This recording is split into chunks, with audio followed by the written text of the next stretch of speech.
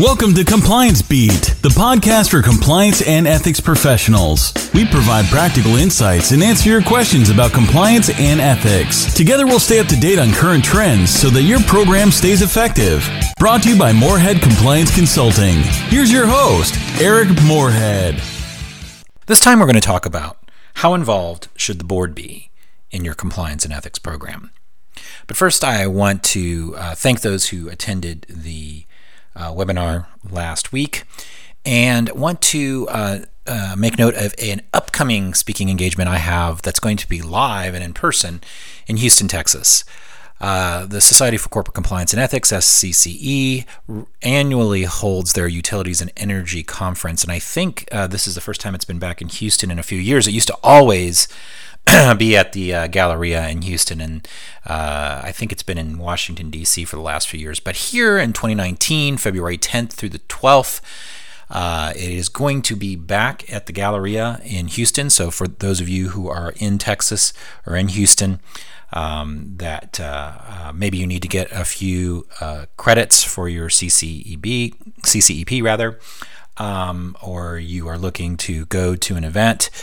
Maybe you're a furloughed federal compliance officer in Houston, and you have some time on your hands. Whatever the case may be, I would encourage you to attend the Utilities and Energy Compliance and Ethics Conference, even if you aren't in the utility and energy industry. If you take a look at the agenda at the SCCE website, that's www.corporatecompliance.org, you can find information. There are a lot of topics that are relevant, whether you're in the energy sector or not. I'm going to be speaking on February the 11th, Monday at 11 a.m. Central Time. I'm going to be on the agenda talking about Code 3.0 expectations for modern written standards. So talking on a topic that I regularly discuss here on the podcast and elsewhere, but please do, if you're going to be in the Houston area, February 10th through the 12th, consider attending the event. And if you already know you're going to be there, please come to our session at 11 on Monday. So I wanted to talk a little bit about board of directors. Although if you look at the sentencing guideline standards, the 7 hallmarks, it doesn't talk about specifically a board of directors. It talks about the quote-unquote governing authority. So that takes into account trustees and other structures that might be in place for organizations that don't actually have a board of directors. But more commonly, we're talking about a board of directors.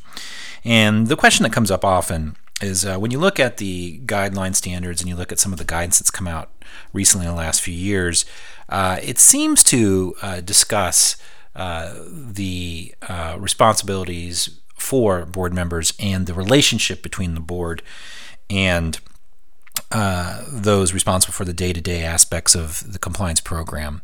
More specifically, in amendments we saw in 2010, which, as I've said before, I get either some congratulation or some tomatoes, depending on how you feel about those amendments, since I was at the commission in 2010 and worked on those. And then also, obviously, commentary that's come out from the Department of Justice and SEC and others over the last few years. So really what this breaks down to is what's the baseline? How what are the requirements? Well, again, as we discussed a couple of weeks ago, and I think in one of the podcasts, is there aren't any hard and fast requirements, for example, to have a code of conduct. There aren't any hard and fast requirements to have anything in place unless you have some sort of if you're subject to the federal acquisition regulation, or if you are listed on a stock exchange, or have some other external requirement that you have some component or components of a compliance program. There's no requirement for you to be doing business that you have a compliance program. It's just that you are not going to be given credit for having something you don't have if your organization ever finds itself being examined by a regulator for potential misconduct or violations of the law. what we see in the sentencing guideline standards, and what I'm going to be talking about here with regards to best practices for board members, is just that, best practices. These are expectations. This is what is going to allow your organization to get mitigation credit should anything actually go wrong. So I wanted to talk about 3 areas that you should focus on with regards to the board of directors and their involvement in the compliance program, at least to start, at least to evaluate. And the first is the board really needs to understand what their role is and what board members' responsibility specifically for compliance and ethics programs are under these standards that are out there, including the sentencing guideline standards, but also other guidance that's come out. So they need to understand the role of the board as the ultimate responsible party or parties for the compliance program. They need to understand the importance of the regular and periodic reporting from those responsible for the day-to-day operation of the program to the board. And they need to understand their responsibility for understanding the risks and being trained.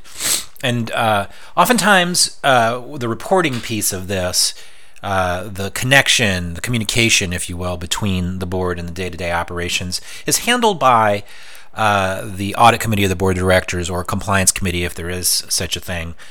Some subdivision of the board is actually more involved in the periodic update of the initiatives and status of the program. But one thing to keep in mind, the sentencing guidelines, when it talks about training and understanding the role of compliance, this first one that I'm talking about, needing to understand the role and the ultimate responsibility for compliance, is with the full board. This is sometimes missed, I think, because we focus a lot on the relationship between the audit committee or the compliance committee or whatever subdivision of the board is handling the sort of frequent touch points with the staff, compliance staff within the organization, the chief compliance officer or whomever is reporting. And so we focus on that relationship and on the audit committee of the board's understanding of risk, and the audit committee of the board's training, and the audit committee and the board being updated on initiatives and status of the program and incident reporting and all of those training reporting and all those other nice things that we do when we have a mature program that reports to the board of directors. But do not forget that when you look at the sentencing guideline standards, if you look at Chapter 8 of the sentencing guideline standards, or if you look at best practices and expectations, it's that the board, full stop, not the subcommittee of the board, but the board be trained, and that the board is ultimately responsible. So with this first prong of making sure everybody understands their responsibility for compliance, that's a full board responsibility or undertaking. You need to make sure the full board has that understanding and the full board has been trained on the responsibilities that board members have. Second area that I would focus on that I think is usually well covered, but sometimes not. When I talk to staff that report regularly to boards on a quarterly basis or 6 times a year, or even often informally to the chair of the audit committee, there's a lot of focus on metrics, it's particularly in the last couple of years, and we had a podcast or two about this recently where we talked about metrics and how important that is, and that's an important thing to impart to the board, sort of the state of the state, and how many incidents have been reported, and what's the status, who's been trained, how have they been trained, what are our initiatives, are we building a new code of conduct, all of those important pieces of the puzzle that get reported to the board on a regular basis, so they sort of know where the program is, know the status of ongoing monitoring. Sometimes what gets lost is, for lack of a better term, a little bit bigger picture discussion about compliance risk. The board, and particularly the audit committee of the board, or whichever subcommittee is directly responsible for compliance, need to really be up to speed on the risks that the organization faces, understanding those risks and understanding how the program addresses those risks. In other words, what are the controls that are in place to address our compliance risks? Because at a high level, they need to be involved in that discussion about making sure that the compliance risks of the organization are adequately addressed, because they're going to be held ultimately responsible for that. And it doesn't happen all the time, and oftentimes organizations that are very mature and have a mature reporting process also include risk into that process. But I would take a close look at how often, how frequently those top-level risks are discussed at the board level, and how often those risks are discussed within the context of how the compliance program actually addresses those risks. That's another important one. And the last one I wanted to talk about, which I've already mentioned and is woven through everything that has to do with the board understanding what's going on with the program and getting status, getting metrics, getting anything else, that all has to come through a conduit, and that's the relationship between the board and the person or persons responsible for the day-to-day operation of the program. Now, I don't just say that. It sounds a little stilted, but that is the language that comes out of the sentencing guideline standards, and there's a reason for that. And we've talked about this before. That as this profession matures, there are people that have the responsibility for compliance in many different organizations that have many, many different titles. And sometimes those titles have the term compliance in them. Sometimes they have the term ethics in them. Sometimes they have the term integrity in them. Sometimes they don't have any of the terms of art, if you will, for compliance that we would normally understand. Sometimes they're called the chief auditor, and sometimes they're called the chief legal officer or the general counsel, and sometimes they're called the chief financial officer or something else. So the guidelines were circumspect about not naming a title or a specific position. It was focusing on the responsibility of the person or persons, so it could be multiple people that have the responsibility for the day-to-day operation of these components of a compliance program that are laid out in the hallmarks of the sentencing guidelines.